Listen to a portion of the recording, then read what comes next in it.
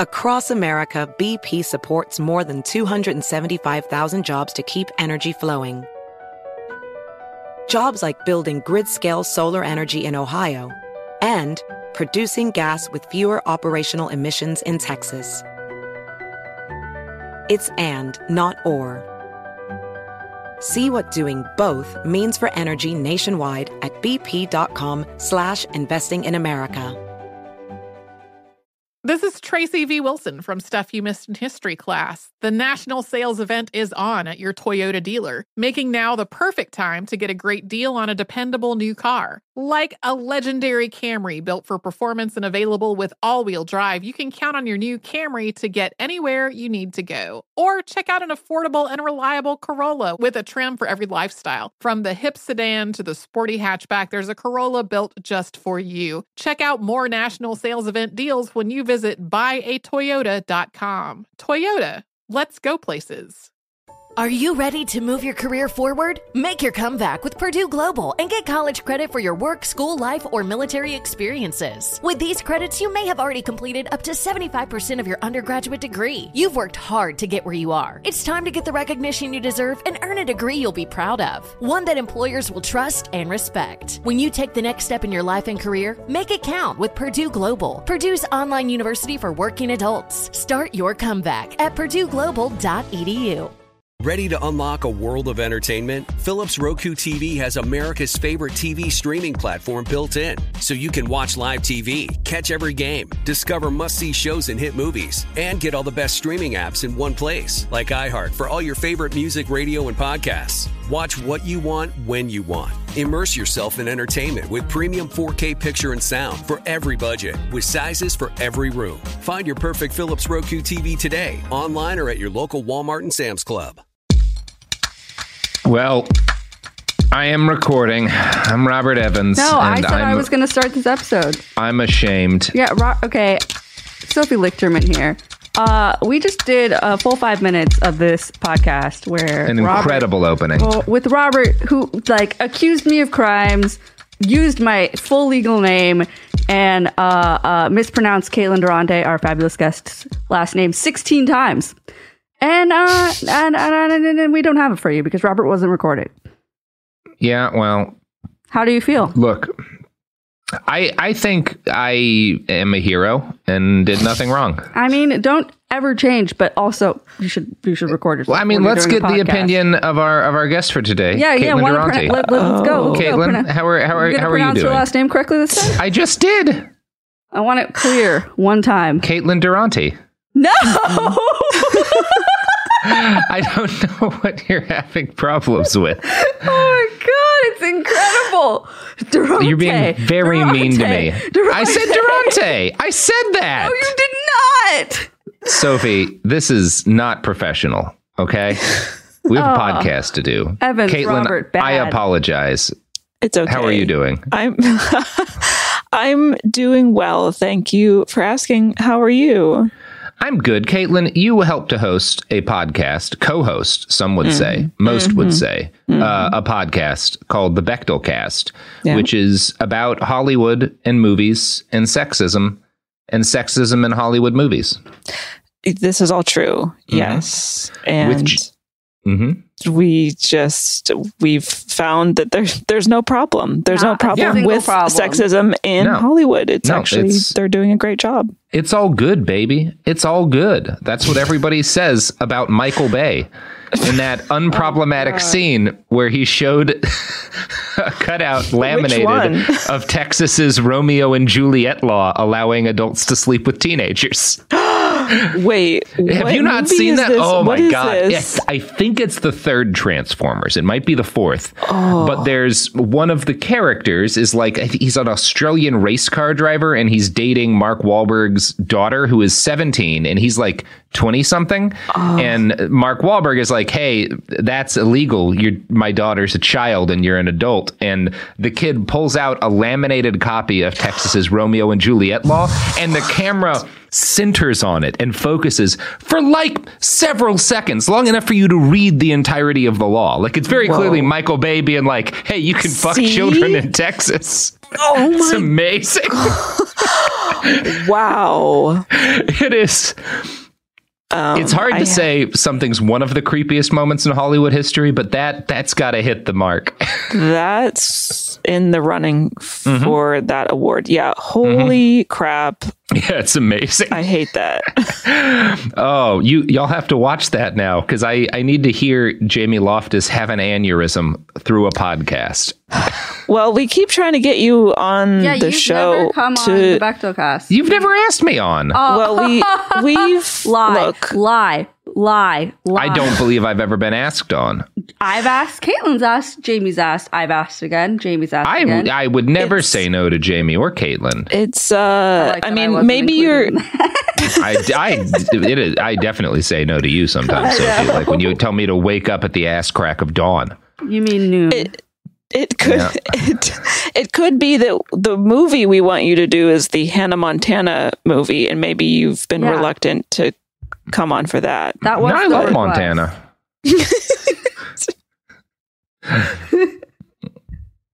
Then great, we'll see you there for the Montana, the famous movie titled Montana. I do love Montana. I am assuming it is a sequel to The Hunt for Red October, where Sam Neill's character is resurrected by an archangel and becomes a farmer outside of Bozeman. Nailed it. You nailed it. My headcanon. All right. So, Caitlin, normally on this show, when someone comes in having a good day, it's our job to ruin it by telling them about how a bunch of babies got killed or molested or how, I don't know, the world got poisoned or something horrible happened. But today we're going to have a little bit more fun with it. Oh. Yeah, today our bastard didn't kill anybody except for arguably maybe one baby. Well, okay then.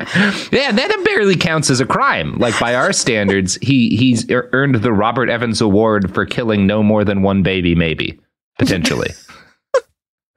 Yeah, let's give this guy a Nobel Peace Prize. Yeah, I would argue that he would have killed less babies than most people who've won Nobel Peace Prizes. That's probably that's true. That's absolutely true. Yeah. Caitlin, have you ever heard of Bernard McFadden? Bernard McFadden? Bernard, yeah. Not Bernard. Bernard. Nope, Bernard. McFadden. Okay. Bernard. I've not heard at one point Bernard. Bernard. But yeah, Bernard. Okay, well, this is going to be a fun time because, so obviously, when we think about the apocalypse, right, the end of days, there are a number of ways. Like all the nukes could come, like the 99 red balloons scenario, I think is one people think a lot, something like that. Aliens could come down, asteroid. I think, based on the pandemic we've had, one of the likeliest ways the world might end involves fitness influencers. I think there's a pretty good chance that the end of the human race heavily involves wellness and the people who get famous promoting wellness. Yeah, that tracks to me. Yeah, I don't think I need to belabor that point. Now, the title fitness influencer today applies to just about anybody who writes about health to a social media audience that's above a certain size. And studies consistently show that at best, about 1 in 10 of these people provide broadly accurate information. So about 90% of health influencers are just lying to people, which is, again, why they're going to help end human civilization. We can currently trace a significant amount of COVID-19 disinformation to what are currently called micro-influencers. These are people with about 10 to 100,000 followers on apps like Instagram, which counts as micro.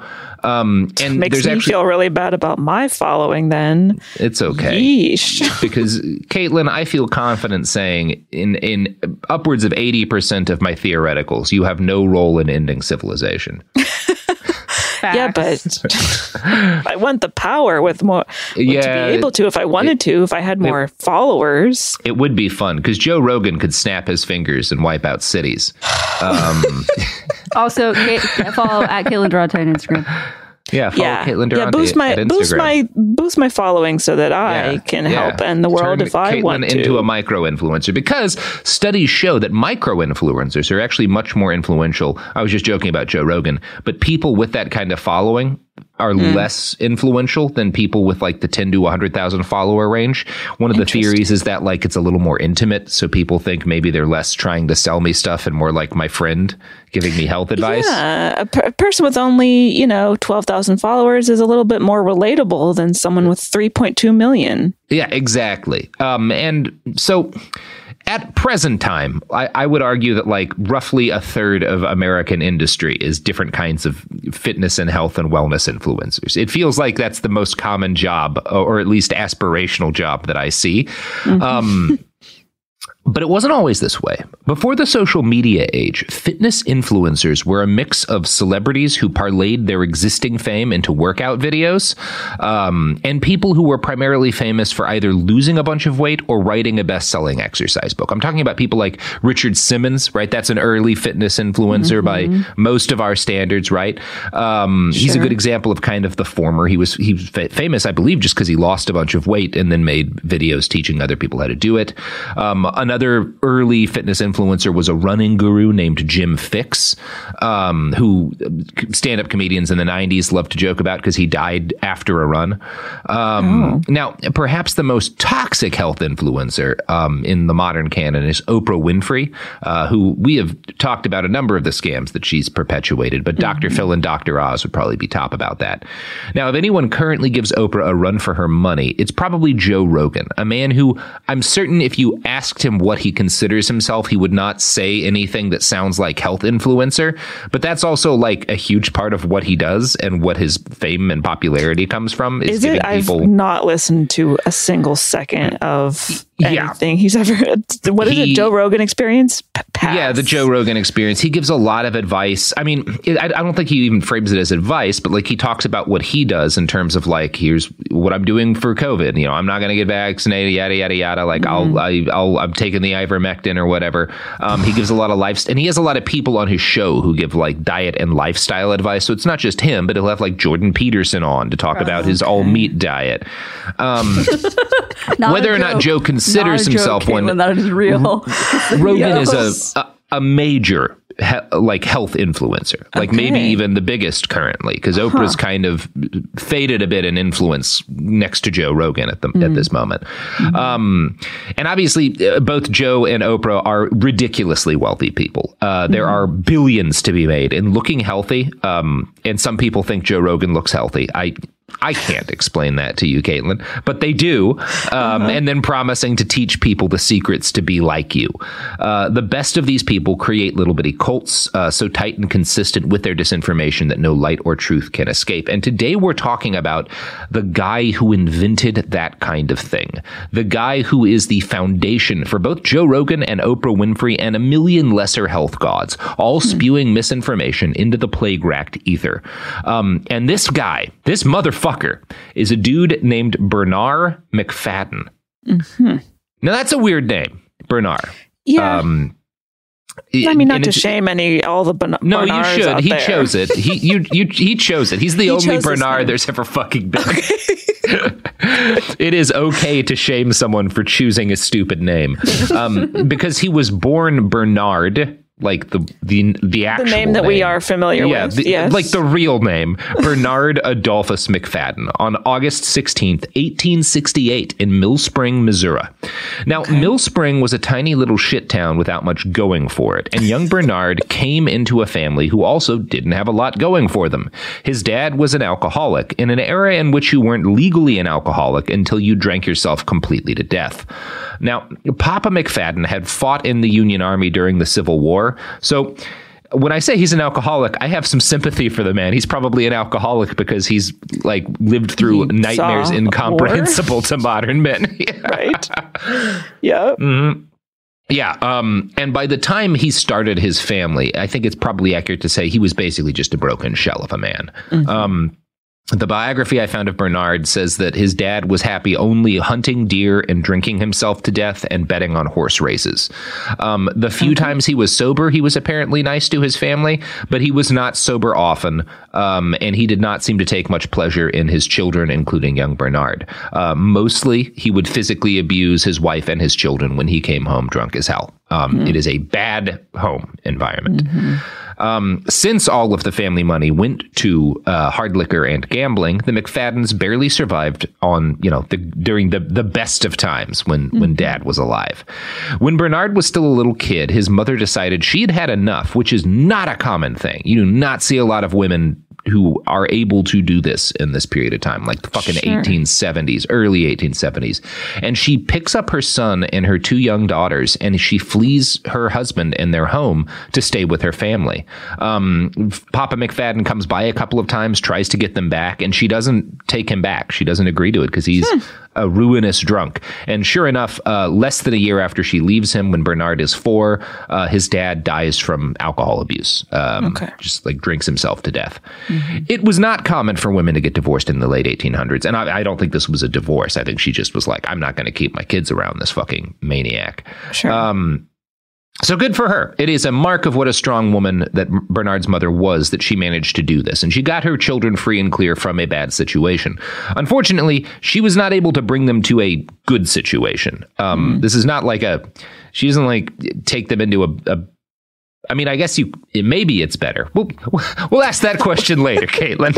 All right. Because they were dirt poor. And she was also dying this entire time. She was basically sick from tuberculosis all of Bernard's early life. And she can't really make any money, can't really feed her family. And her relatives are not very helpful because they're all kind of barely hanging on by a thread. Bernard's biographer, Mark Adams, describes him as a mama's boy, which makes sense. Obviously, he's going to be dedicated to his mom growing up in this kind of environment. His dad certainly did not give him a lot to aspire to emulate. Bernard was also a sickly boy with poor health, much like his mother. He was smaller than many of the other local boys, and he was regularly beaten up and dunked in a river by other kids. At age 7, he's a victim of bullying. You've got to have a lot of sympathy for this kid. We hear about some rough upbringings on Behind the Bastards, but this is a tough one. You said dunked in the, that's freezing cold, gross water. That sucks. Yeah, because this is not a nice part of the world, right. Missouri. I wouldn't say a blasted hellscape, but a hellscape for sure. Now, at age 7, Bernard was vaccinated for smallpox. That seems like a good thing, right? Today, I mean, as a rule, big fans of the smallpox big fans of vaccines in general. However, in the 1870s, vaccines were not quite what they are today. Today, wait a minute.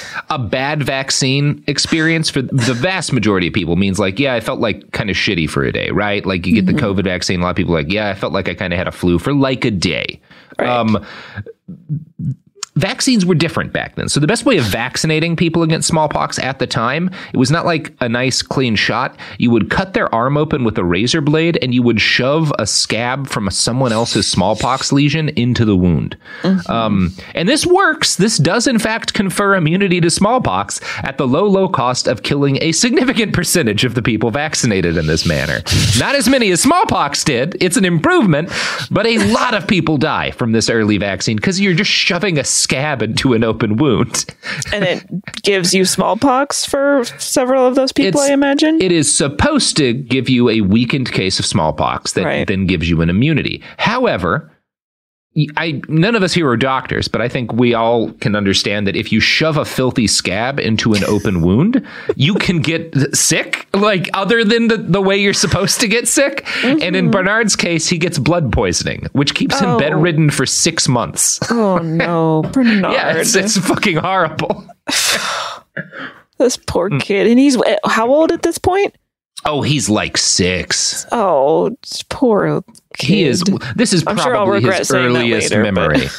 I mean, this is probably his earliest memory is spending 6 months dying in bed because a fucking maniac doctor shoves a scab into his open wound. With a probably rusty knife. Ugh. Yeah, I mean, sanitization. I mean, the doctors were arguing strenuously about whether or not washing your hands was the devil's plaything or something. It was not a great time for science. And to make it much worse, Caitlin, not long after he recovers, this happens. And I'm going to quote from the biography Mr. America, which is about Bernard McFadden. One morning, not long after Bernard had recovered, his mother took him to St. Louis, so already we're on a bad start here. They were met at the Mississippi River docks by a strange gentleman. Mary explained to her son that the man was going to take him away on a steamship. She did not mention a return trip. Long after the boy had grown up and reinvented himself as Bernard McFadden, he recalled the resulting scene as being torn, screaming and clawing and kicking in a frantic agony of fear from his mother's arms. The man managed to pull Bernard from Mary and lead him towards the wharf, but the boy broke free and ran back to his mother, tears running down his face. Mary told her 8-year-old son the cold truth. Hopeless and nearly destitute, wasting away from late-stage tuberculosis, she no longer had the energy or means to care for a growing boy. She was sending him off to the cheapest boarding school she could find. So she, and again, I can't put any blame on her. She's in an impossible situation. She's trying to, she wants her kid to have someone to take care of them. She's like, I am dying and I cannot provide you with food. Like, this is the best option that is available to me. And it's a shit option because this school is a horrible place. Yeah, this is a school that would qualify as a war crime. There are concentration camps that were nicer than this school, you know? Are we going to hear more about this school? Or? Yeah, it was officially an orphanage. Bernard called it the starvation school. He was of the opinion as an adult that the orphans in Oliver Twist had it easy compared to him. Children were barely fed. The only calories they could reliably get came in the form of peanuts, which at the time, peanut butter hasn't been created yet. So at the time, peanuts are basically trash and are being sold as hog feed for $1 a ton. So that's what the kids get, and not much of that. So after several months of slowly starving to death, Bernard's mother came for him. She'd managed to get in contact. It's hard to get in contact with family, right? You may know, I've got relatives in this state, but you haven't seen them in years. It takes 6 months to fucking get anywhere. Right. So she manages with the last strength in her body to find some relatives who are willing to take Bernard's sisters, who she keeps with her. And then she comes back for him because she's figured out a better solution for him. She knows she's close to death at this point. She's kind of scrambling to get all of her children set up as well as her limited resources would allow. Unfortunately, she was not great at this, although arguably you could again say this is an impossible task. And the person that she places Bernard with after this orphanage was an extremely distant relative who saw him more as cheap labor than a human being. But it's a step up from the starvation school. Yes. Yeah. I suppose so. Yeah, that's better. We're doing fine. We're doing fine. And you know who else is doing fine, Caitlin? Who? The products and services that support this podcast. I knew that was going to happen. They're nailing it. They're doing great, Caitlin. They're doing great, Lynn.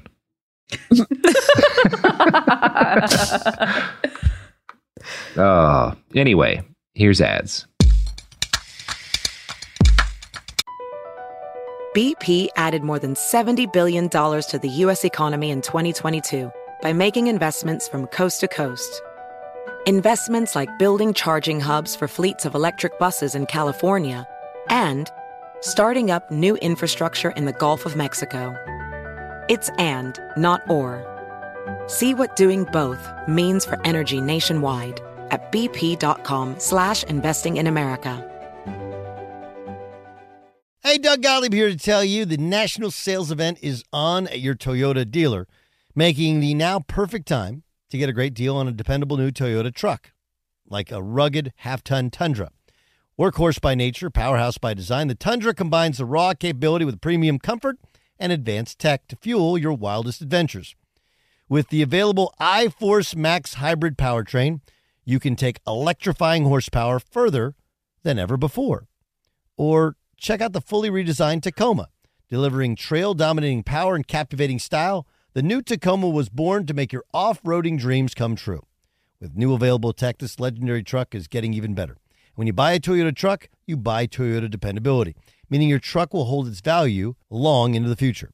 So visit your local Toyota dealer and check out the amazing national sales event deals when you visit buyatoyota.com. Toyota, let's go places. Ready to unlock a world of entertainment? Philips Roku TV has America's favorite TV streaming platform built in, so you can watch live TV, catch every game, discover must-see shows and hit movies, and get all the best streaming apps in one place, like iHeart for all your favorite music, radio, and podcasts. Watch what you want when you want. Immerse yourself in entertainment with premium 4K picture and sound for every budget, with sizes for every room. Find your perfect Philips Roku TV today, online or at your local Walmart and Sam's Club. Hi, I'm Antonia Blythe, and this is 20 Questions on Deadline. Joining me today is Alison Brie. Welcome, Alison. We got second place in my 7th grade lip sync contest for one of the songs on that album. The one that was like, "You've already won me over." Oh, that's a good one. Yeah. It's very slow. Of all the options. In spite of me. Like, what did we do? It's so slow. Don't forget to listen to 20 Questions on Deadline. Thank you again, Alison. Thank you. We're back, and I'm just basking in the glow of pride that I didn't say, you know who else doesn't starve children? Robert, I was just going to commend you on how pure and not horrible that ad break was. Yeah. Yeah, that's going to keep us in house and home for another week, Sophie. So this relative and his wife, the family that Bernard is placed with, and again, distant family, run a hotel near Chicago. When Bernard met them, he was overwhelmed by the fact that they were fat, which is...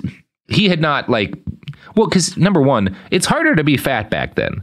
Number two, he has spent his entire childhood starving. And his family's been starving. Not enough food ever. So the fact that he just assumes anyone fat is rich as shit, right?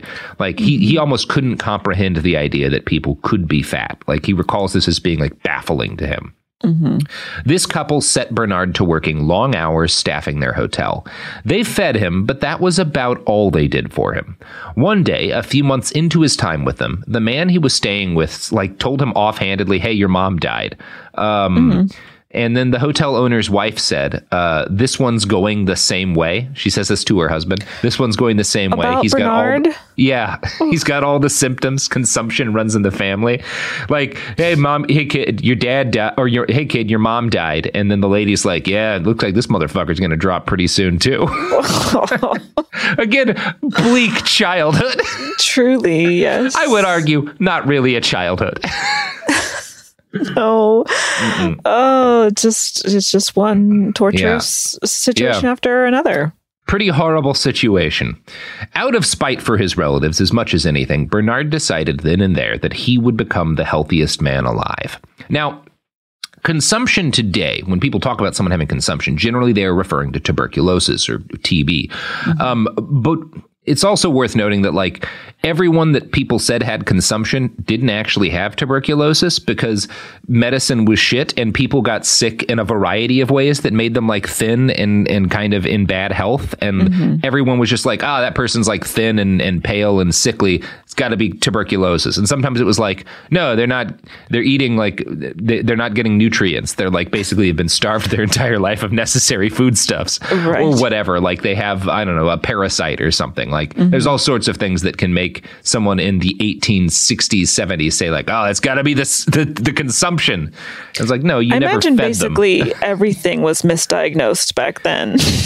They get some things right, but yeah, a lot of, I don't think he had TB because he cures himself with diet and exercise later. So, which I don't think works with TB. I think he was just horribly malnourished because he grew up unbelievably poor.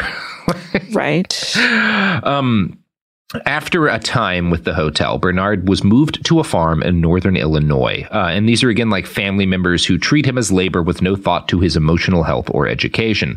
To the extent that he was ever educated at all in his childhood, it was he was occasionally sent to school for a day here and a day there because the truant officers were in town and he needed to not get them in trouble. Yeah.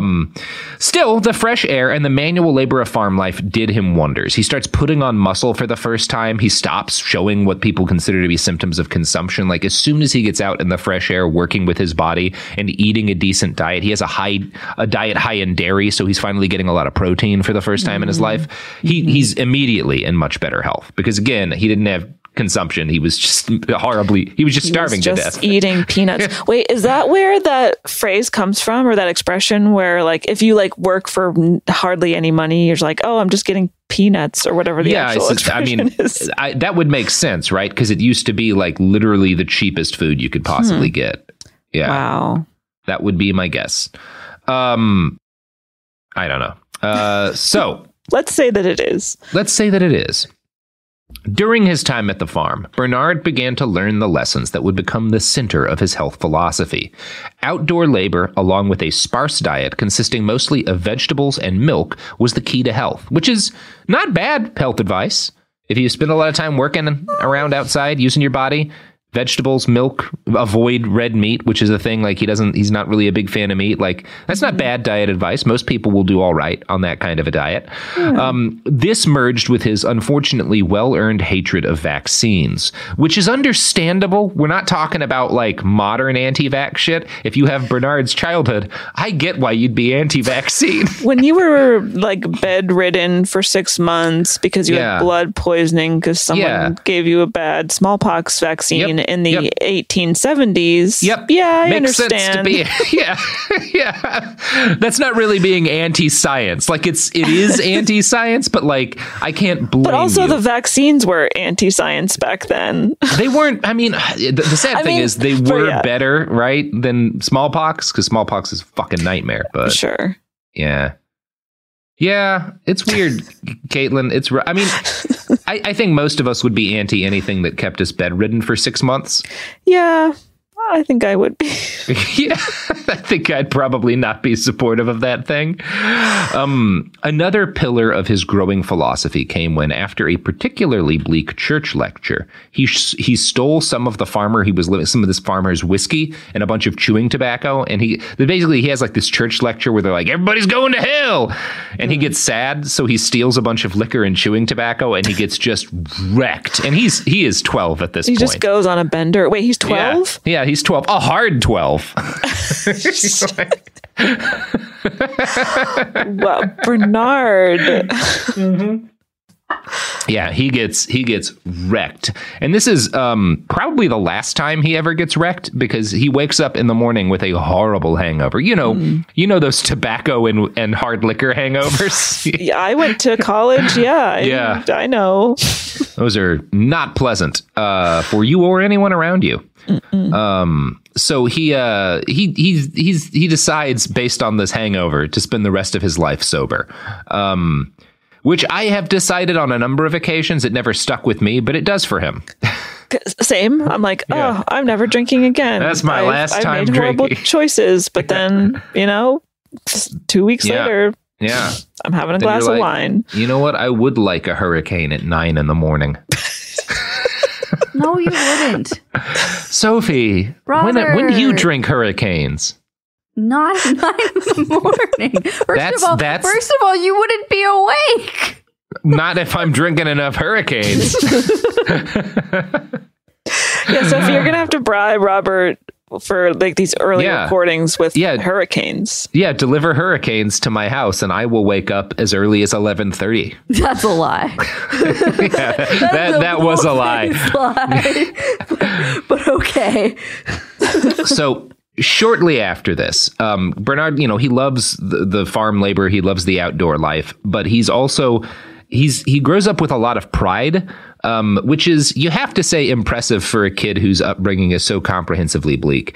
Mm-hmm. And despite loving the lifestyle, he's enraged at the fact that he's not getting paid much money. He thinks he's worth more money than he's getting. Mm-hmm. So shortly after this, he leaves like the countryside for the big city, which in this case was unfortunately St. Louis. Why do you hate St. Louis? Well, I was born there for one thing, so I get to. Okay, fair, fine. So he gets a job with yet another uncle, and this one runs a dry goods store. Bernard earned $12 a month to help keep the books and manage the store. He was promoted after a year, and he made pretty good money for a teenage boy at the time, but the work kept him indoors and huddled over a desk at all times. So he's just experienced what he considers to be the joys of being physically fit, of laboring with his body, and then he gets stuck inside a dank office all day, every day, and he goes kind of stir crazy, and his health issues return, right? Because he thinks it's his consumption coming back. The reality is that, you shouldn't sit inside a desk all day and not go outside. It's bad for you.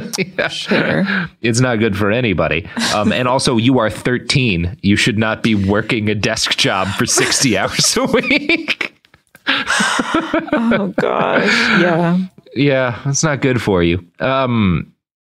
So, yeah, his health issues return, and he's desperate. He winds up stumbling through the city one day until he happens upon a gym. Now, at the time, gyms are a pretty new concept, right? This is like I'm not surprised all that they exist at all. Yeah, they did. They actually started earlier than you might think. The Young Men's Christian Association, or the YMCA, had been founded in England a couple of decades earlier in 1844, and it had been founded to push back against the unhealthy conditions caused by the switch from pastoral farming lives to industrial work and desk work by men in dense cities.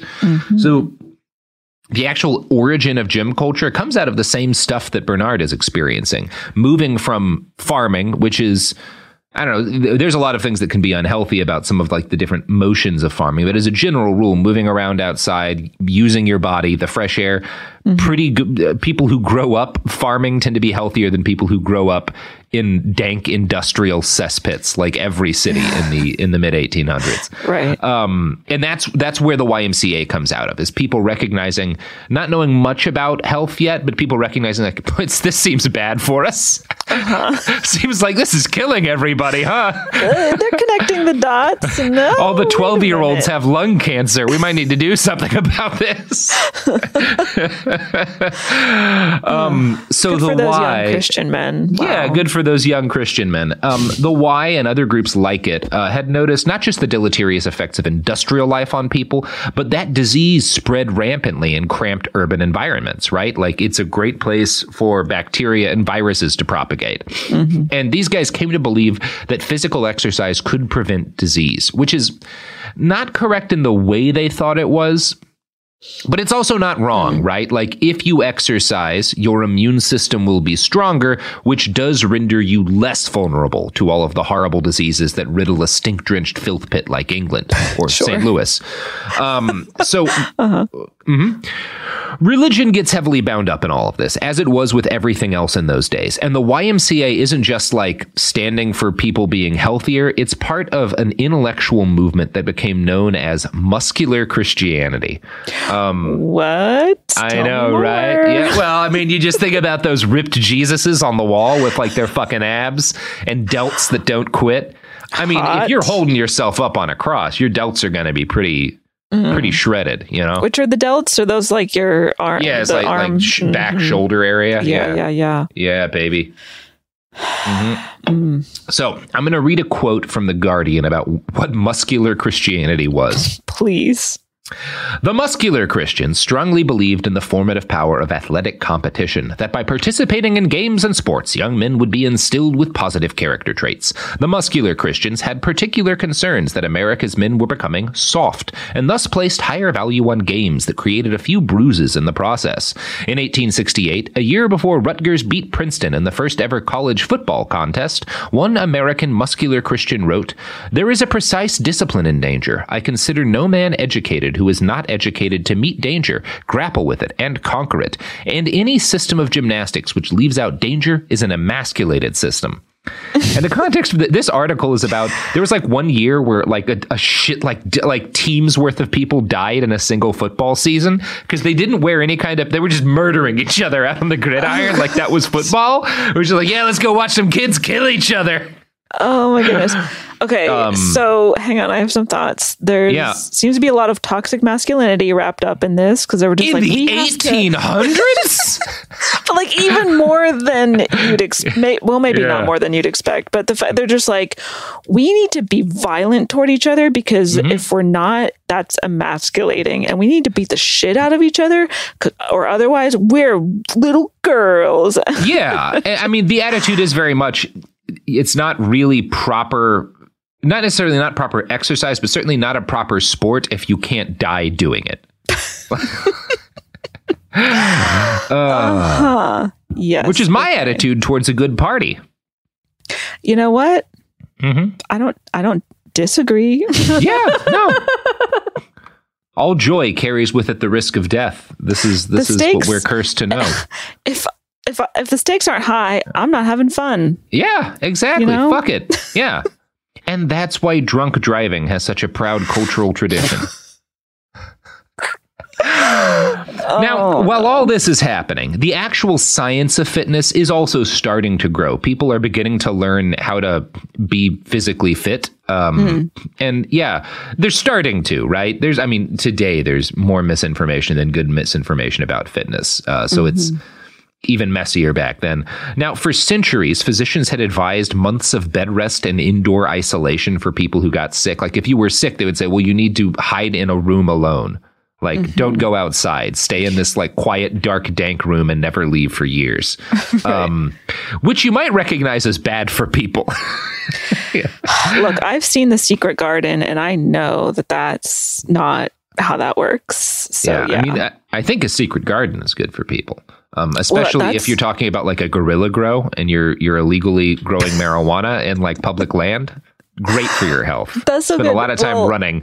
I don't know if you've seen the movie, but it's about a little sickly boy who's just like kept away in isolation.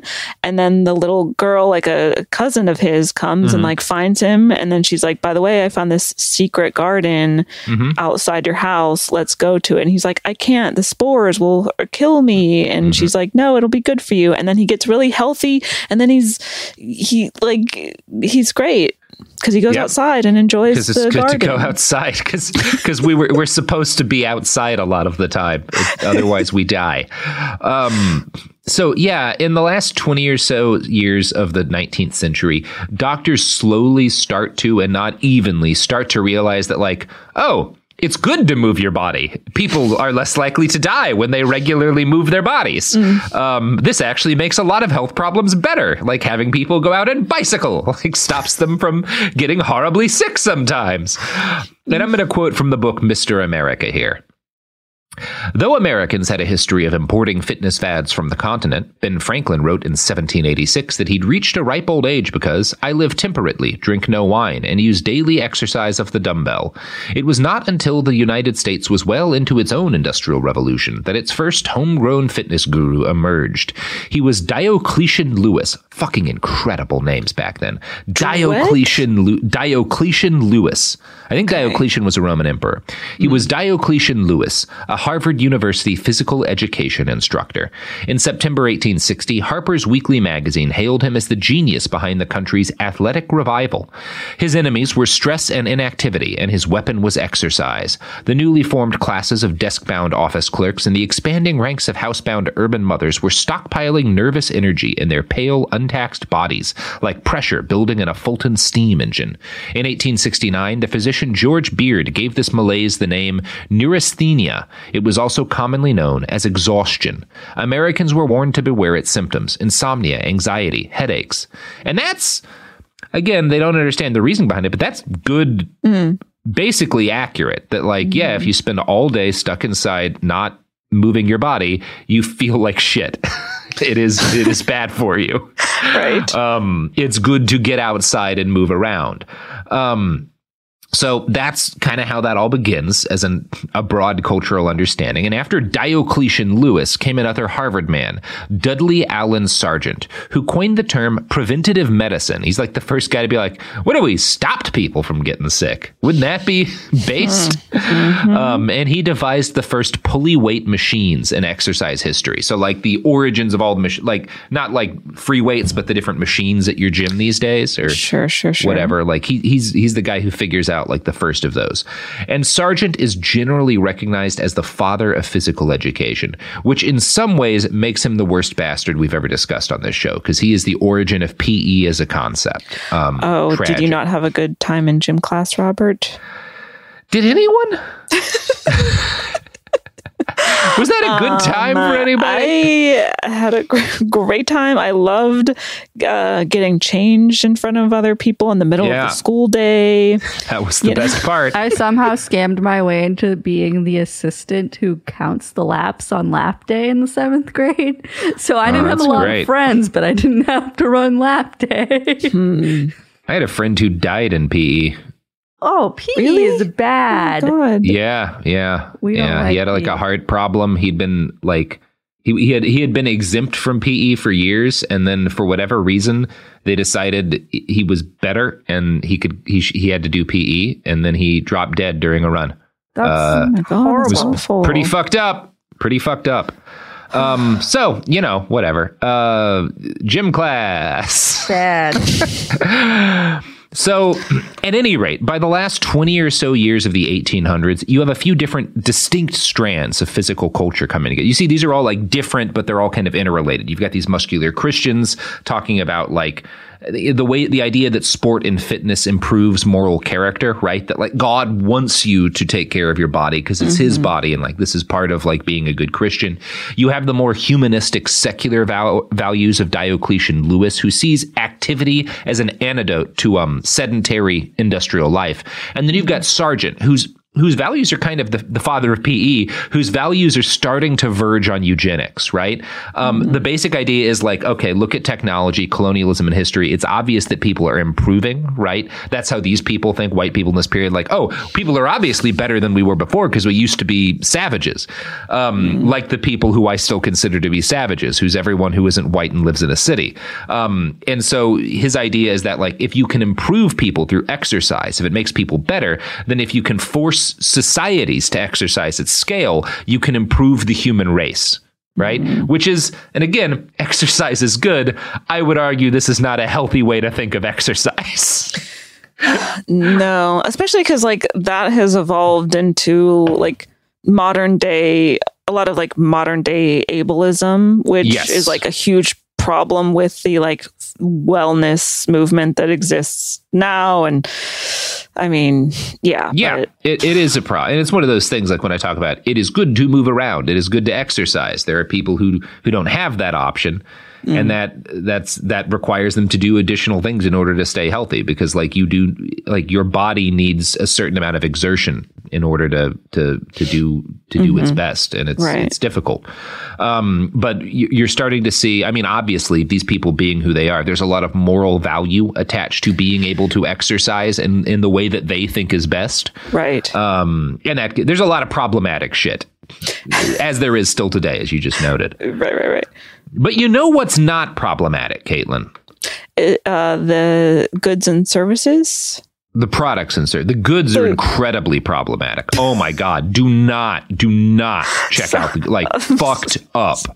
I'm Caitlin. so sorry. Fucked up. The products. Yeah, the products are fine.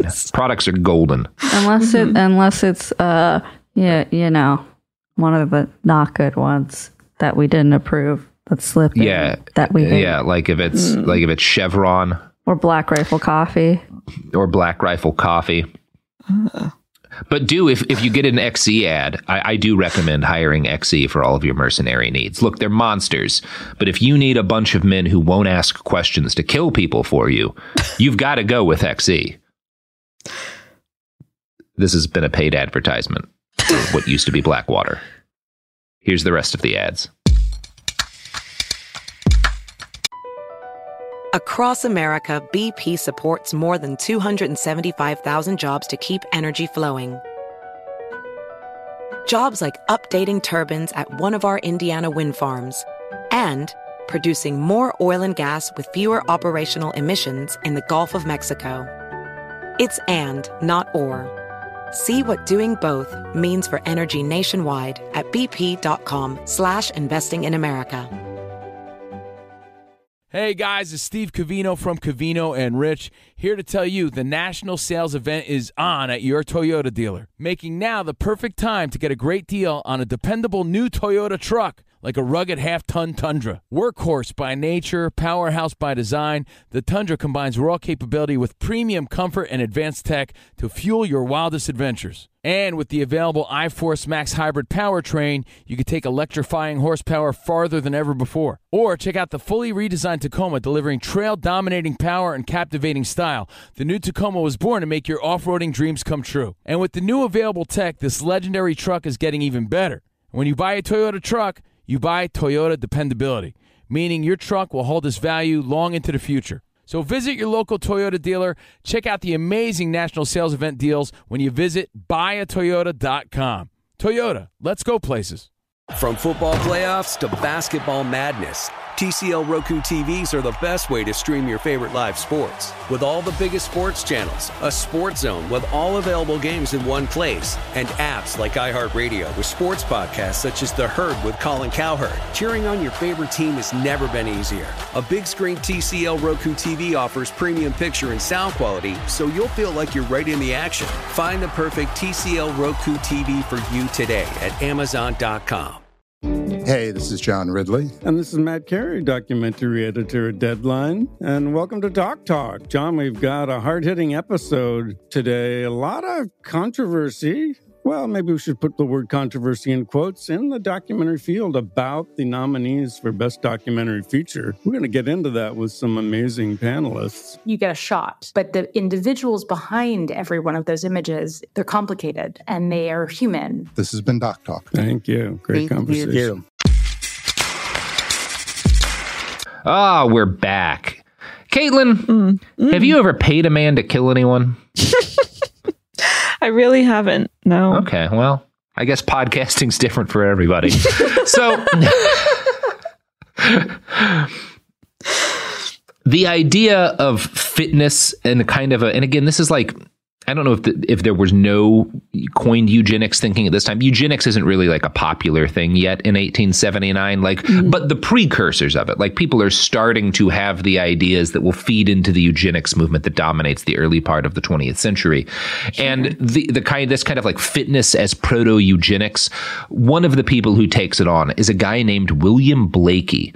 Now, in 1879, Blaikie writes a book titled How to Get Strong and How to Stay So, which is not a bad title for an exercise book. Okay, yeah. Blaikie was an endurance athlete with a Darwinian attitude towards fitness. His book included much of the same sort of exercise advice that Sargent gave, mixed with appeals to patriotism. So you could see where like the eugenics nature of this is like, we need to make a nation strong, the unsettling stuff. Early on, he makes sure to compare American youth to British youth, who he claims are in much better shape, capable of running miles without breaking a sweat.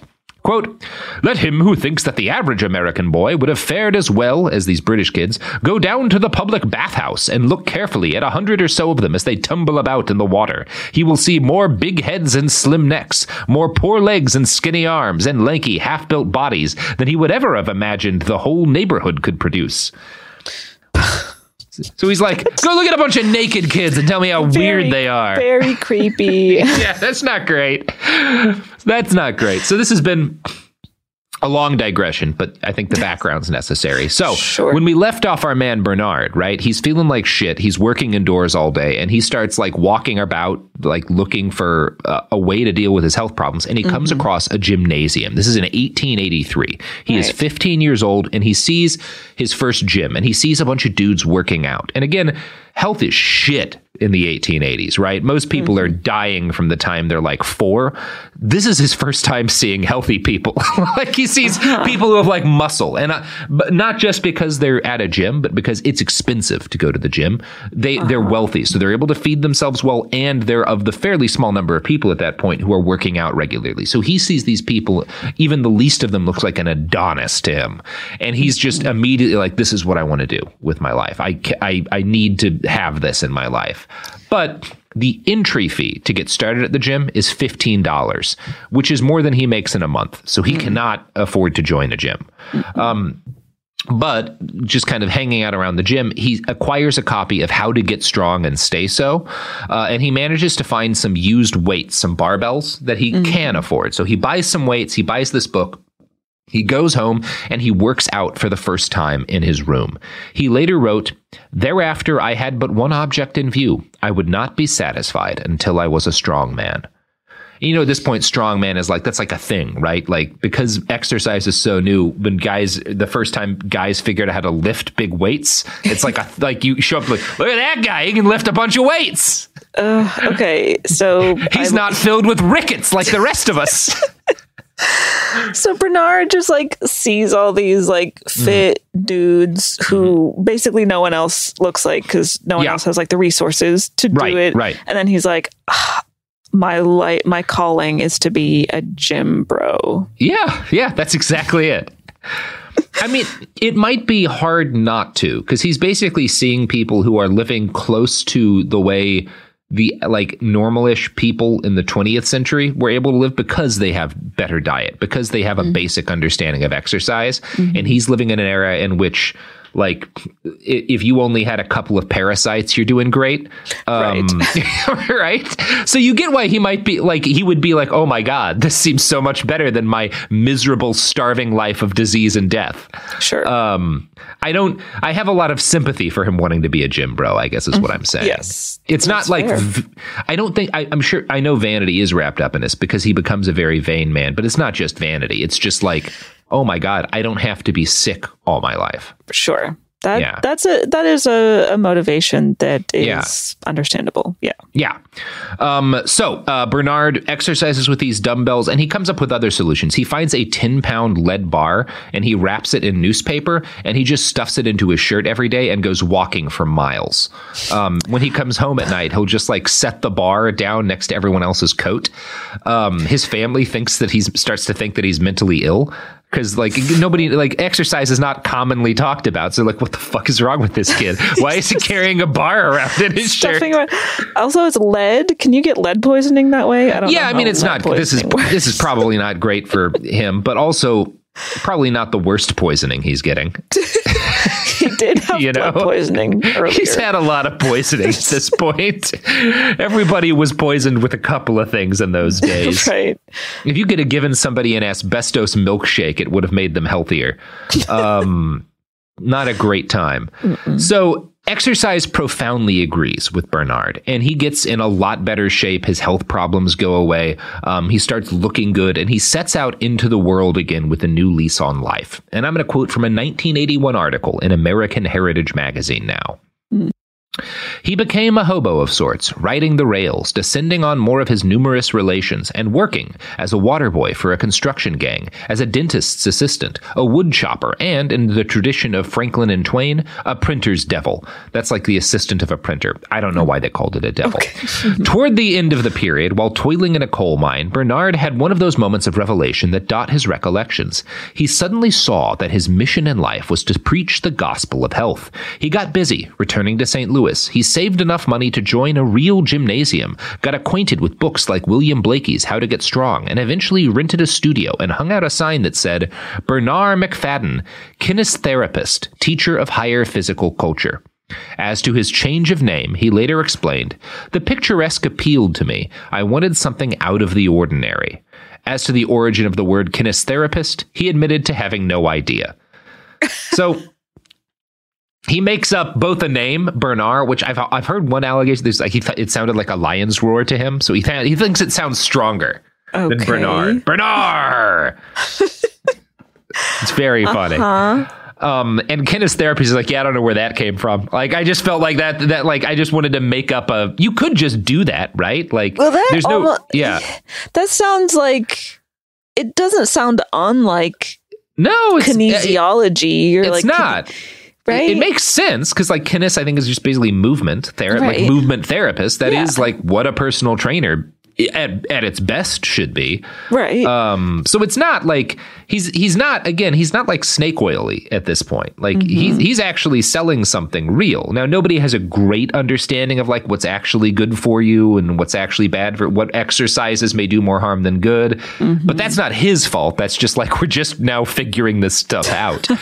But his basic premises at this point are like, I'm going to help people move their bodies and lift heavier things until they get stronger, which is a broadly positive thing to do. So kinestherapy may not have been an actual term, but it was a real enough thing, and Bernard was good at it. His studio did well, in large part due to his undeniably brilliant slogan. Weakness is a crime. Don't be a criminal. What? I fucking love that. That is everything about like fitness culture today too. Like that's CrossFit, right? Like that's all of it. It's so good. There's just like he doesn't dress it up at all. That is so aggressive, and yet I imagine for a certain type of person who sees that type of marketing, very effective. Yeah, he's very good. Like he's very successful from an early stage at this. And he's grasping at the thing that all of these people will wind up basically saying. They just put a little bit more of a bow on it now. Sure. Bernard may have been the first personal trainer in history.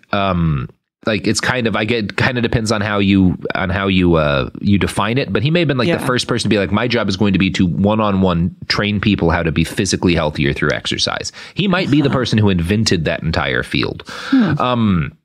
So he is at the very least, he helped to invent the entire discipline. Sure. And this is going to happen a bunch. It is actually kind of boggling how many different career fields this guy either invents whole cloth or helps to invent. He is a tremendously influential person. So he invents personal training, kind of. And in order to make extra cash, he works as a wrestling match organizer. He also experiments constantly with different health treatments. Mostly, this would mean periodically fasting and restricting his caloric intake to an extreme degree in order to lose weight while exercising constantly. He would regularly gain and then drop 30 pounds. I think he had an eating disorder. I'm actually certain he had an eating disorder. Because you hear about this he has this obsession with total caloric restriction in order to drop weight very quickly. Yeah. He's purging, I don't know that he binges, but he certainly purges. Okay. Not by puking, but total caloric restriction. That's eating disorder stuff, right? Sure. I've been there. As far as I know, yeah. Yeah. In his own writings, Bernard billed this as scientific experimentation. He wrote up his findings and submitted them to a wide variety of newspapers and magazines. His entire educational career at this point amounted to a handful of odd days at school to avoid truancy court, so he was not good at writing. He is barely able to write. But he seemed to sense instinctively that writing was going to be crucial to his success. So while he's working as a personal trainer and as a wrestling barker, he goes back to school in order to learn how to write. And he takes a part-time job, a more formal part-time job to help with this at the Bunker Hill Military Academy as a PE coach. And it was here, working as an early PE coach, this is not a common job at the time, that Bernard would be struck by his greatest revelation. From Mr. America, quote, "For simplicity's sake, Bernard had temporarily abandoned his 2 meals a day habit for 3 squares served at the academy. Near the end of the spring term, he felt the early symptoms of pneumonia coming on and immediately diagnosed his relative gluttony as the cause. Bernard had noticed that farm animals became well by abstaining from food when ill. He immediately cut his own intake back to a couple pieces of fruit per day. By the 2nd day of fasting, his chest had begun to clear. By the 4th day, the inflammation had all but vanished. His fitness philosophy was starting to gel. Lots of exercise, limited calories, non-traditional cures."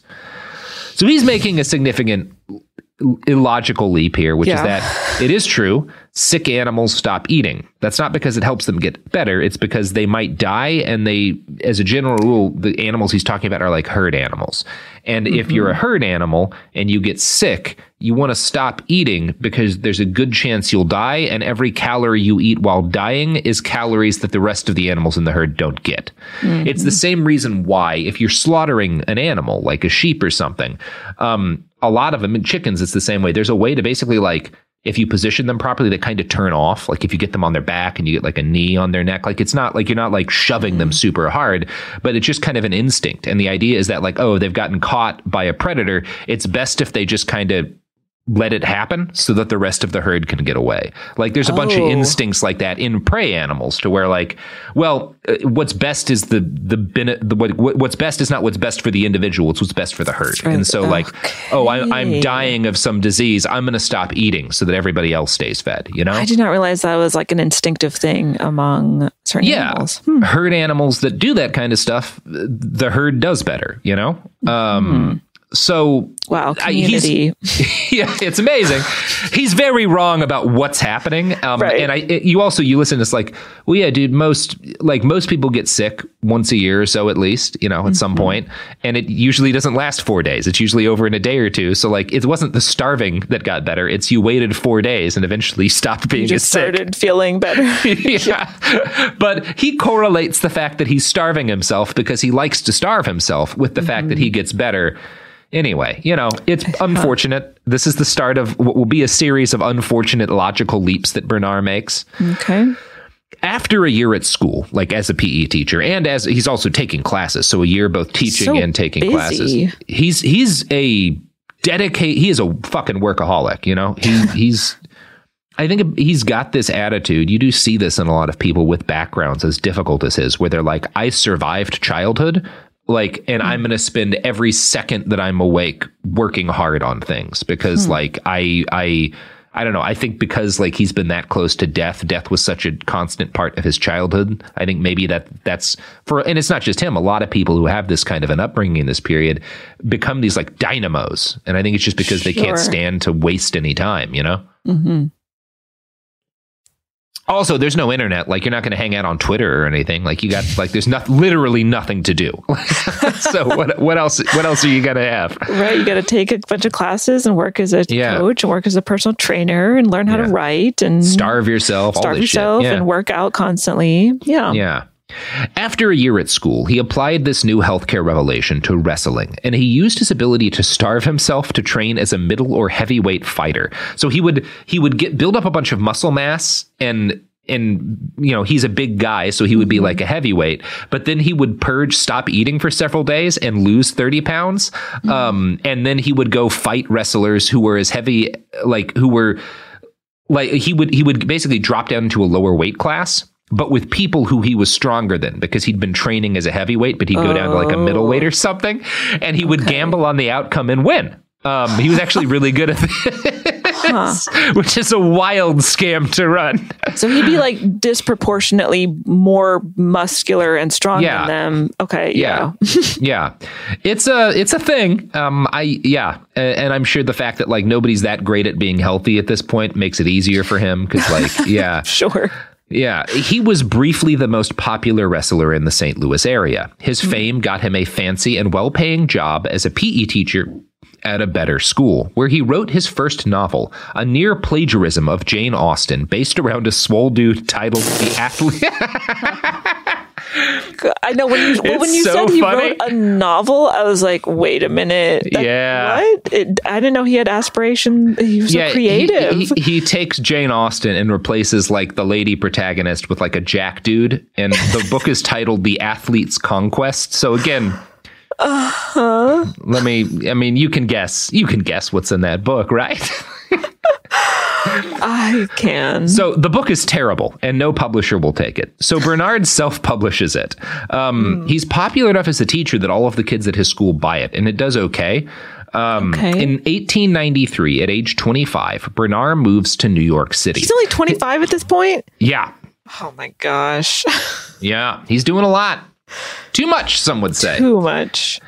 So he moves to the Big Apple, and his years of teaching PE and coaching people had convinced him that his brilliant health wisdom needed a bigger audience. It wasn't going to be enough to just work one-on-one or even just like teach a class of people at a time. He's got to reach the nation, you know? He decides like, I've learned too much about starving myself and plagiarizing Jane Austen with the world. Yeah. From American Heritage, quote, almost immediately after leasing an apartment in New York, McFadden presented a physical culture matinee and invited the press. A local newspaper accepted and reported that the professor, as McFadden was now calling himself, chatted and posed in an interesting way for over an hour. He's just like talking and like posing and showing off his muscles. So he's just kind of doing like spoken word, but mostly just like flexing. Yeah, he's literally just like flexing and talking to a crowd. It's like a one-man show where he's like, check these muscles out. Look, a man who's not dying of goiters. Look at how unswollen his ankles are. And this had an audience? Yeah, it's very popular. A lot of journalists show up. Again, nothing is going on. Like there is absolutely nothing happening in the world at this point. So they are just a fit man is talking in town. Send the New York Times. So McFadden's other passion was for his ideas. They had to do with the titanic benefits of exercise, the right foods and periodic fasts, and the extreme perils of, among other things, corsets, white bread, doctors, vaccination, overeating, and prudery. So these are the things as he's flexing. He's talking about like corsets are bad for you. True. White bread is bad for you. Also true. Doctors are bad for you. Honestly, in this time, not wrong.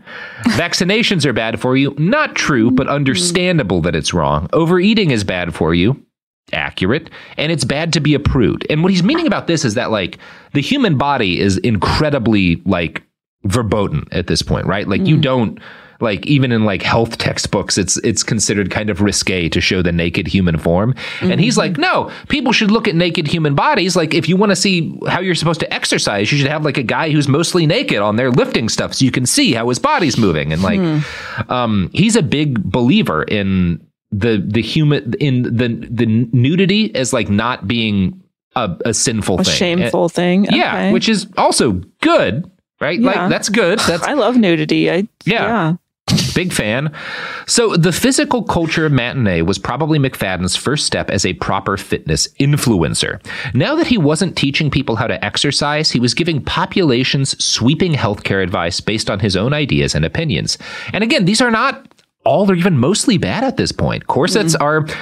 They're not as bad. Like I think there's been a lot of like, oh, they were making people like constantly dry. Like I know people who are like way into corsets, and there's plenty of ways to do it where it's fine.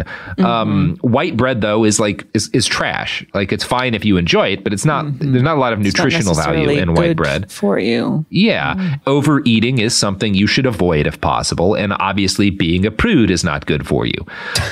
Bernard's rejection of prudery was tied directly to his love of fitness. Again, he likes these naked. He likes books that are showing people like yoga books and stuff. That is yoga starting to be a big thing in this period of time. And he loves these yoga books of people who are like nearly naked. And he thinks accurately that like, yeah, it's important. You can't have somebody wearing like 6 layers of dresses showing you how to do a yoga pose. You're not going to know what it looks like. Right. Unfortunately, Bernard's lifelong hatred of vaccines and doctors, which by this point have gotten to be a lot less nightmarish and medieval, that is also makes it into his advice.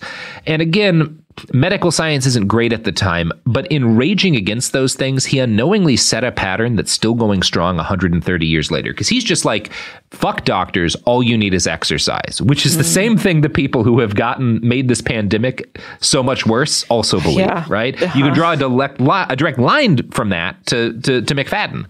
And again, I don't know that he would have been the same guy had he been born 130 years later, you know?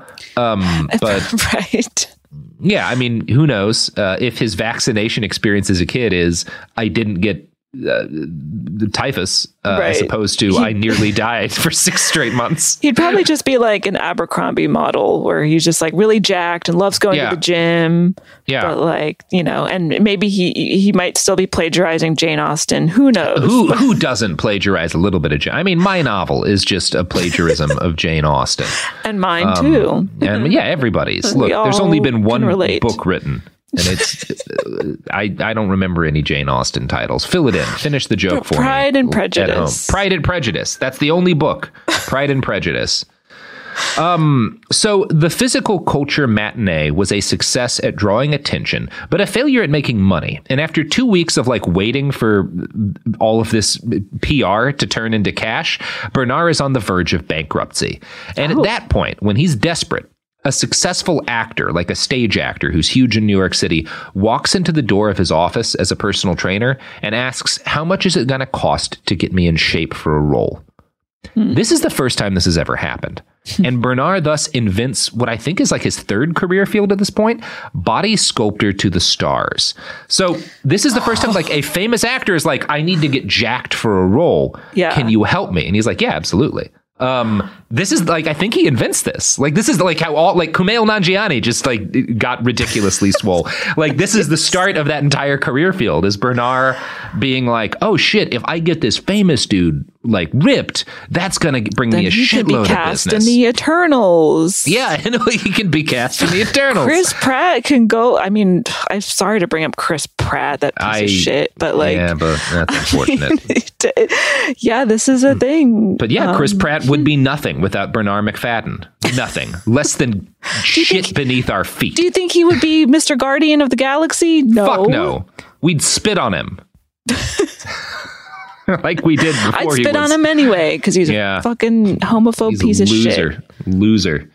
He's a very rich and successful asshole, unfortunately. But anyway, whatever. Most of them are. So Bernard McFadden becomes a body sculptor to the stars, and he gets suddenly just a flood of customers, right? It always has worked. If you can show like, hey, this famous person is jacked by doing this one simple trick, a bunch of people will be like, well, I could be famous too if I just got jacked. Maybe that will make me famous, you know?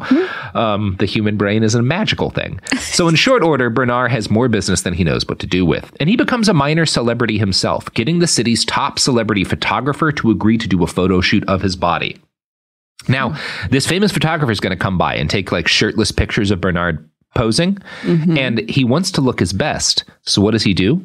He starves himself for a week before the session so that his abs will look more defined. I think this is the first time anyone does that. Every ab scene you've ever seen, like if you can actually read about this, anytime you've seen an actor who's like super shredded in a movie where their abs are, they don't drink any water for like a day before that scene because it makes their abs show out more. They have to like, do it's a thing, really unhealthy shit. It's really bad for you. I think he invents this. I think he's the first person to be like, oh, I'm going to get like a shirtless photo taken. I better starve myself and deny myself water so that my muscles look more defined. Like, I think he invents this. Yeah. Again, this guy invents so much shit. It's really kind of amazing.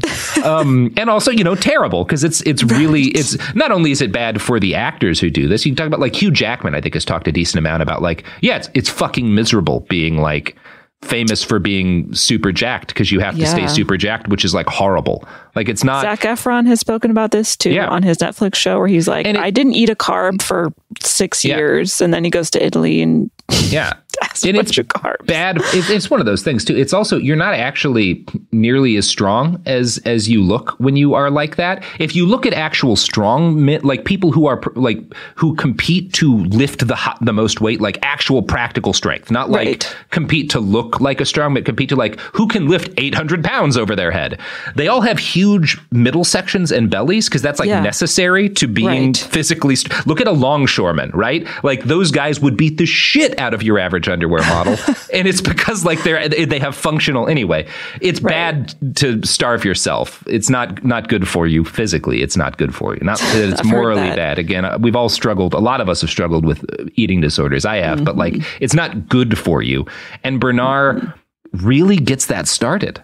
Like really is the origin point for that in our culture. This idea of like starvation and like particularly starvation to make yourself look better for like a photo shoot, which then passes on to like all these people having unreasonable expectations for like, well, my body should look like that all the time. And it's like, well, their body doesn't look like that all the time. They didn't drink water for a day. Like, so he's the like origin point for this. He's like passing this information along. Like, here's a little tip and a trick. If you deny yourself food and water, you'll look great. Hot. You think of this as like a virus. Like he shoots this into the body politic and it's never left. It's great. For the next few years, Bernard works as a teacher, a personal trainer, a model, and a writer, finally selling articles on fitness and health to numerous publications. But the whole time, Bernard's number one product was Bernard McFadden, right? Again, this is very much like influencers today. Next, he decided to bring the benefits. You are the good in the service. The product in the service. The product in the service. Goods are trash. Fuck them. Next, he decides to bring the benefits of his teaching to people in their homes by creating an exercise machine anyone could use. So he's the first fitness influencer to make an exercise machine and sell it through the infomercials of the day. This guy, you have to respect how groundbreaking he is. Like every month of his 20s, he's inventing a thing that exists forever now. And he hasn't killed that baby yet. He has not yet killed that baby. So maybe. I mean, it's debatable. Maybe, right. So far, I mean, I admire his... There's a respect you have to have for anyone who is this influential, right? Doesn't mean they're good, because a lot of the things he's invented, even at this early stage, are bad things. But it is like, well, goddamn, like... I mean, his productivity, and I know we shouldn't measure someone's value or anything like that based on productivity, but it's one of those things I still kind of hang on to where I'm like, I've done nothing today. And this guy, and he's 25 and he's inventing all these He's created like 4 different poisons that still exist in our society. He started singing the song that might end the world, you know? So he invents this exercise machine, and he describes it as, quote, a combination of rubber cords running over pulleys.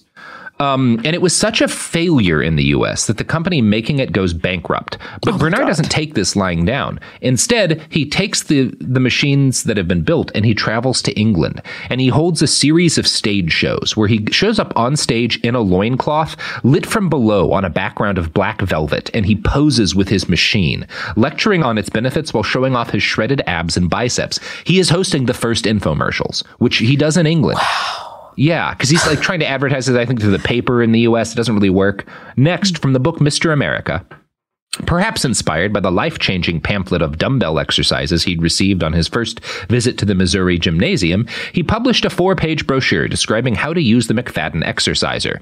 When British audiences devoured this fitness wisdom, the frustrated writer began adding his rejected health articles to the publication's contents. What started as an instruction manual was soon transformed into a miniature physical culture periodical. Inside was an address to which interested parties could send money to receive future editions. Orders flooded in. McFadden quickly arranged to publish the pamphlets regularly out of London as McFadden's Magazine. So he starts the first fitness magazine. This is really the first one that exists. And this leads, McFadden's Magazine in England, leads quickly in 1898, like he returns home. And in 1898, while he's back in the U.S., Bernard McFadden creates a new magazine. And this is going to be his first like dedicated full-time publication. And it is the first dedicated health magazine in history. He calls it Physical Culture. His wife would later say that most of his articles and the dozens of books he started writing from this point forward were the result of him encountering a physical malady, getting through it, and deciding that he had arrived at a medical breakthrough. Since his default treatment for almost everything was to starve himself or to exercise, most of his recommendations were based around starving yourself or exercising. He quickly developed a fan base. From the Wall Street Journal, quote, he attracted a following of serious people that included, among others, Upton Sinclair, the guy who wrote The Jungle, who contributed articles to Physical Culture. Proto-feminists such as Charlotte Perkins and Margaret Sanger also wrote for McFadden. From the beginning, Physical Culture was rooted firmly in the imperialist dogma and white supremacy at the time, but not in a Nazi way, in like the noble, savage cultural appropriation way, right? Okay. I'm just like, they're different, so I'm making that clear. From an article by Catherine Kaiser of James Madison University, quote, Physical Culture played into an ideal of frontier masculinity that may explain its strong circulation numbers in the West. The magazine contains some expressly regional content. In an early issue, a reader inquires about a physical culture settlement in New Mexico. Physical Culture also plumbed U.S. mythologies associated with the West, praising indigenous diets and midwifery with imperialist nostalgia. McFadden published fiction by Jack London, reinforcing that fantasy of white masculinity, Northwestern exploration, and the raw elements. The magazine was considered scandalous for its pictures of scantily clad bodies, which may explain its limited circulation along the Bible Belt. Physical Culture's versions of muscular manhood and fearless femininity promulgated frank sexuality and clean eating, still hallmarks of California culture. So he kind of invents California in a lot of ways. Like he really does. Like that's like this whole mix of like often ahistorical idolization of indigenous diets based on stuff white people wrote as opposed to actual history, mixed with like the benefits of exercise and fasting. Like he invents California, certainly Southern California. Scantily clad sexy and people. Scantily clad sexy people. Yes. He's just created Southern California. From the beginning, Physical Culture, the magazine, was influential for more than just its health advice. It was also one of the first mainstream publications where Americans could see scantily clad or even naked human bodies. At the time, Anthony Comstock was a U.S. postal inspector and the secretary of the New York Society for the Suppression of Vice. His job was basically to make sure that stuffy Victorians in the Big Apple encountered nothing that might harm their sensibilities. When someone pointed out that there was a hugely popular magazine with photographs and drawings of topless women in it, he lost his fucking mind. From HistoryNet, quote, in 1905, he rented Madison Square Garden for a monster physical culture exhibition, advertised with posters of muscular men and women, minimally dressed. Anthony Comstock, head of the Society for the Suppression of Vice, seized the posters and arrested McFadden for obscenity. The court convicted him without penalty. The hoopla drew 20,000 customers. So again, being censored is great for his business. Ooh. Police again arrested McFadden in 1907 when a New Jersey postmaster charged that a physical culture article about venereal disease was obscene. The jury convicted McFadden. The judge sentenced him to 2 years in prison. He filed an appeal, meanwhile traveling the country denouncing prudes and censors, but the appeals court upheld his conviction. Facing prison, McFadden urged fans to write to President William Howard Taft, deluged with letters, Taft, America's fattest president, pardoned the muscle-bound media king. And it's, again, this mix of things that are bad and things that are good that he's doing. The obscene venereal disease articles that he gets censored for is him, like, talking very frankly about this is what gonorrhea looks like and what it does and how it spread. This is what syphilis looks like and what it does and how it spread. Like, he's actually doing a necessary public service that he gets censored for. But, yeah. Yeah, it's cool. Now, while all this is going on, McFadden is fighting the government. While McFadden is fighting the government for his right to, like, show tits and talk about syphilis, he's also operating a cult compound in New Jersey. So he starts a cult compound. Yeah, in the early 1900s. Of course. Of course. Yeah, why not? Like I will one day do, but not on the East Coast, because that sounds horrible. We talked about this. We talked about this. And as cult compounds go, his was pretty milquetoast. No one died, or as far as I can tell, got, like, raped or anything. Like, it's kind of a cult, but it's not really. Light?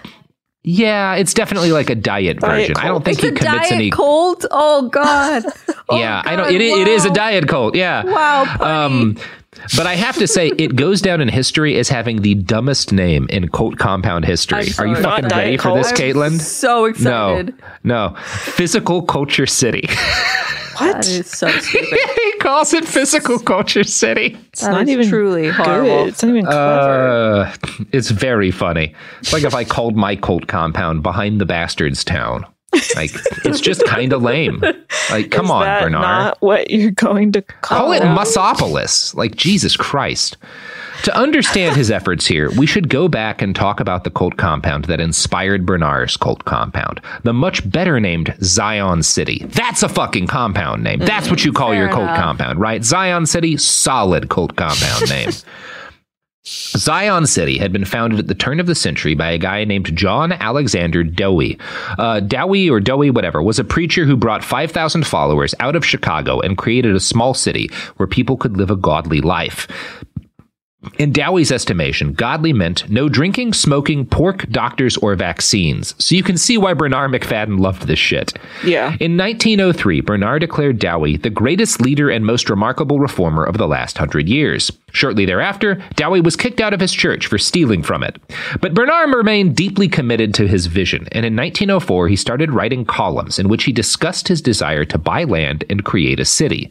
Soon after, he bought 1,800 acres in northern New Jersey. He called it Physical Culture City, and it was large enough to be subdivided into many lots. His idea was that people would buy lots in Physical Culture City and build an actual industrial city. He wants this to have, like, factories and shit.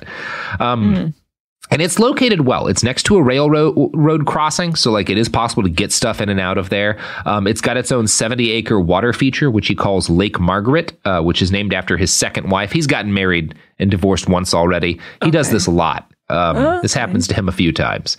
So his employees noted that when it came to the women he married, he preferred Amazons, large-breasted women with large childbearing hips. When he married Marguerite, he immediately started having her write articles about raising children to a new magazine that he started for her articles called Beauty and Health. Now, neither of them had kids at this point. Yeah, but they're writing articles about how to raise them.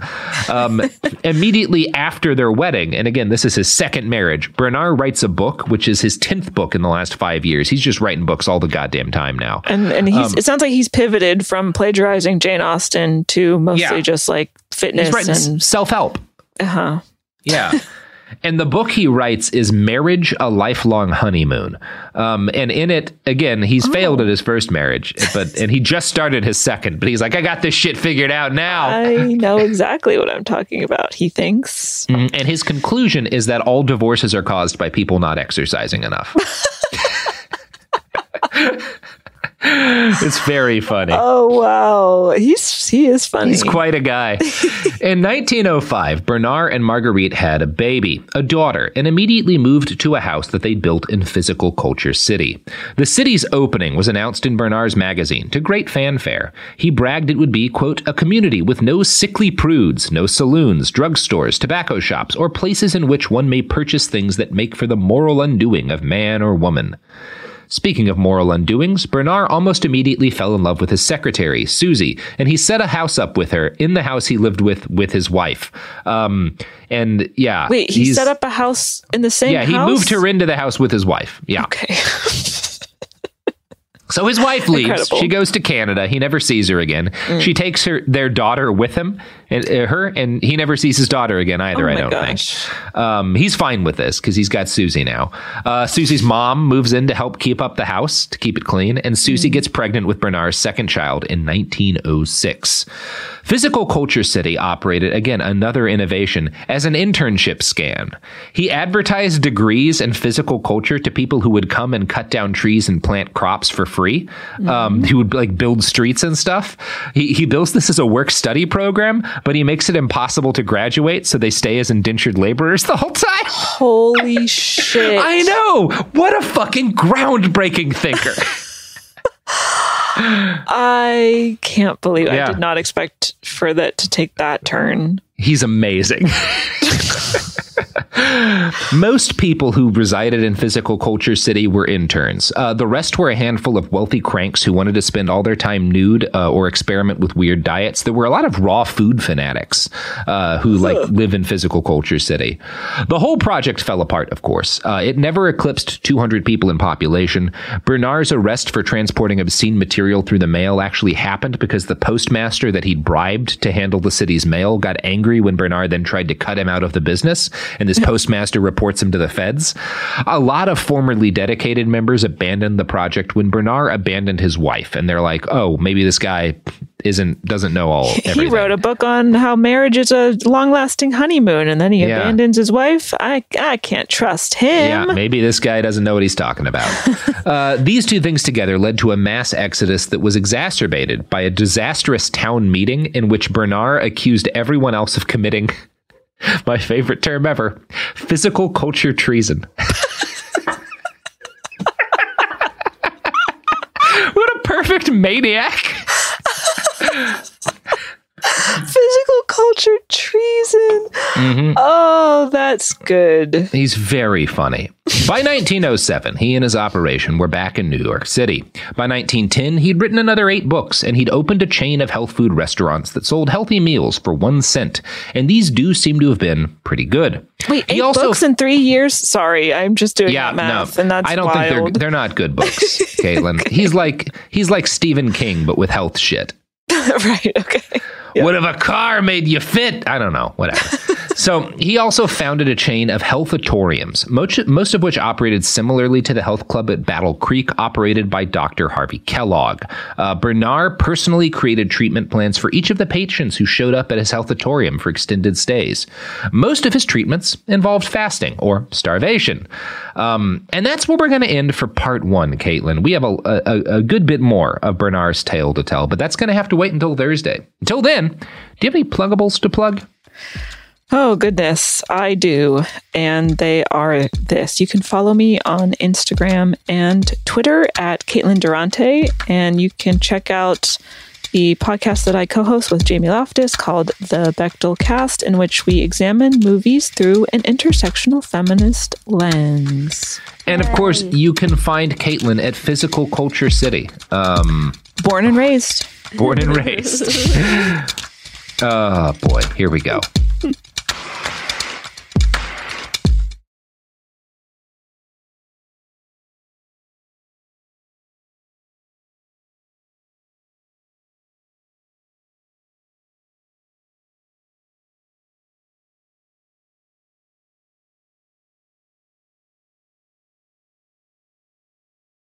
This show is sponsored by BetterHelp. It's a simple truth. No matter who you are, mental health challenges can affect you, and how you manage them can make all the difference.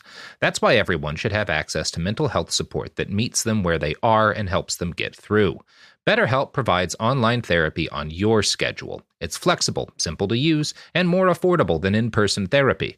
Connect with a licensed therapist selected just for you. Learn more at BetterHelp.com. That's BetterHelp.com. Ready to unlock a world of entertainment? Philips Roku TV has America's favorite TV streaming platform built in, so you can watch live TV, catch every game, discover must-see shows and hit movies, and get all the best streaming apps in one place, like iHeart for all your favorite music, radio, and podcasts. Watch what you want, when you want. Immerse yourself in entertainment with premium 4K picture and sound for every budget, with sizes for every room. Find your perfect Philips Roku TV today, online or at your local Walmart and Sam's Club. Billie Eilish and Phineas O'Connell, they're with us today on Crew Call. I'm your host, Anthony D'Alessandro. Billie's vocals, it was automatic art. You know, I had to choose a more challenging route than just da da da da. You know what I'm saying? It could have been easier. And a lot of people have asked me how did you choose to have it be so soft and so simple? And what else was it gonna that's what the song wanted. Thanks for listening to this episode of the Crew Call podcast on Deadline. There's plenty to celebrate in March and